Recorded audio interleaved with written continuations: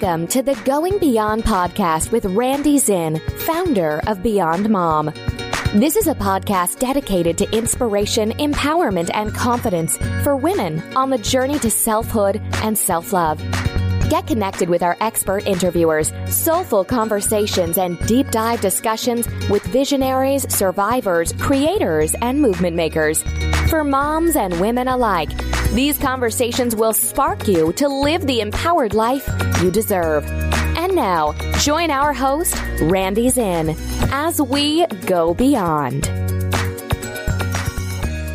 Well, welcome back to the Going Beyond podcast. This month, we've been looking at entrepreneurship against all odds, hearing the stories of two women who have defied challenge, who have gone through crisis, who have shaken the tree of subjects, of categories, of things we're not supposed to talk about or do, and said, screw that. I'm not only starting businesses, I'm going to make a difference with my work. That is the definition of entrepreneurship, where we're willing to step into the things that we've gone through, the vulnerable spaces that we're touching, and we're actually ready to step in and create something. I loved the conversations this past month. I'm hoping you did too. I'm hoping that you've already head over to iTunes and given these conversations 5-star ratings and rated the podcast as a whole. Going Beyond Podcast needs your support, and I thank you for it. I'd like to do a few minutes here of reflecting on what it means to be an entrepreneur and why these conversations are so darn relevant. These women inspired me because I'm an entrepreneur and I need to be reminded over and over again of what's possible. Candice Pootiwala, the founder of Beauty Bar Chocolates, went through hell. She was worked to death in the fashion industry. She lost her health, and she navigated her way to a totally new reality by doing what so many of us are scared to do. She slowed down, she stepped out of the rat race, and she was willing to sit in the unknown. She told me in this interview that she felt like she had lost herself, and she was just trying to get back to who she was. Her process, she said, was a little bit about starting again.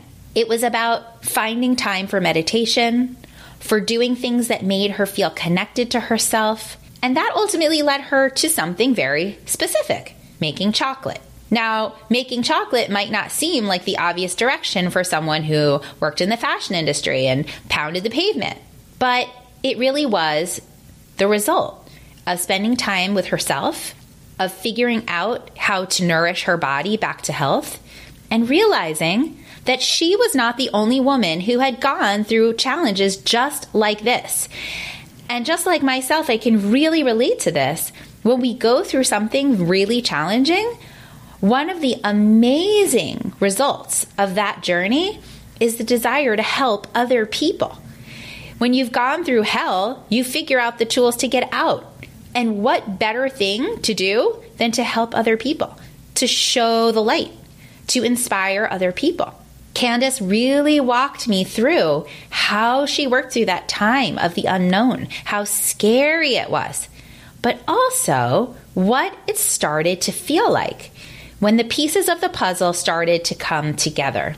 She thought, I'm just going to start doing things that I love. I'm going to go after what I love. Wow, that's a really sort of interesting thing to think about. Most of us are not always doing what we love. Now, it sounds like a little bit of a luxury, but what if it's not a luxury? What if it's a necessity not to fall apart?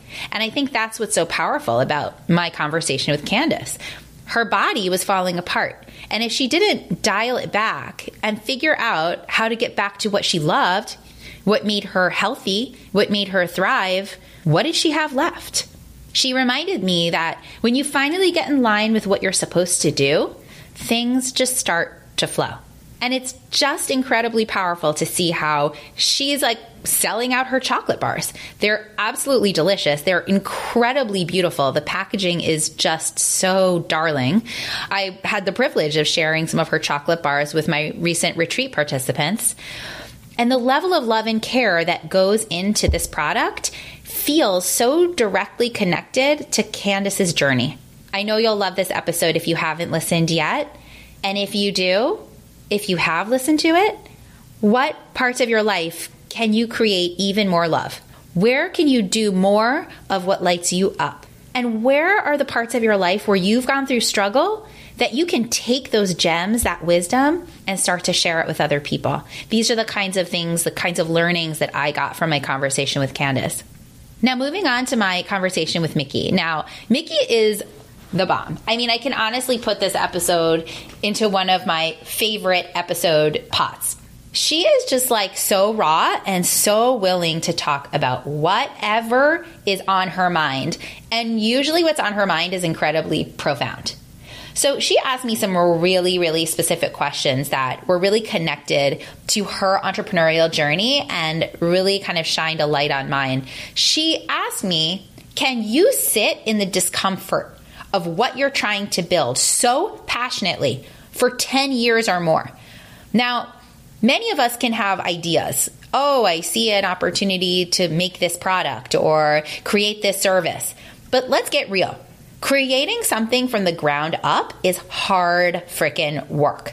And if you don't love it and believe in it so much that you're willing to sit in all the discomfort, in all the challenge, in 50,000 no's, in all the reasons why you might be insane to do it, and to sit in that for like 10 years, then you probably shouldn't do it. That's the reality of becoming an entrepreneur. One of the things that Mickey also really opened my eyes on is really thinking more about failure. So a lot of people don't step into creating that idea they have, that vision they have, because our society is so boxed in around money you make, perfectionism, keeping on a certain kind of career path. And she feels like part of the work that we need to do is totally redefining this idea of failure. This is a really great quote of Mickey's. She says, "Who the fuck cares about the word failure?" She's replaced the word failure with revelation. What has been revealed to me as I try something new? It's not failure, it's being revealed.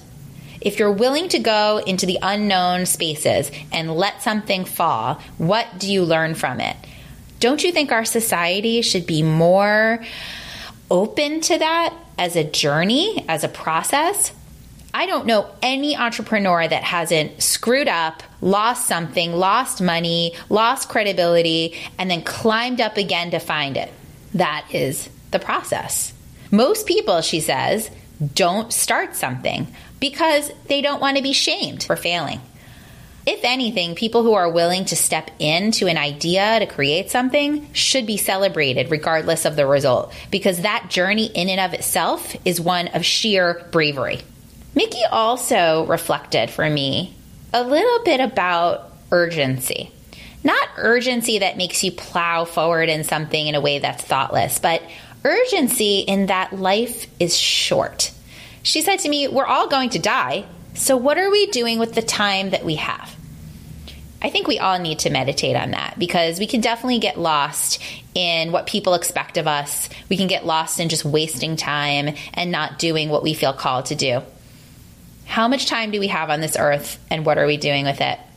Mickey is the bomb, you guys. Listen to this episode. Also, pick up her book. It's called Disrupt Her.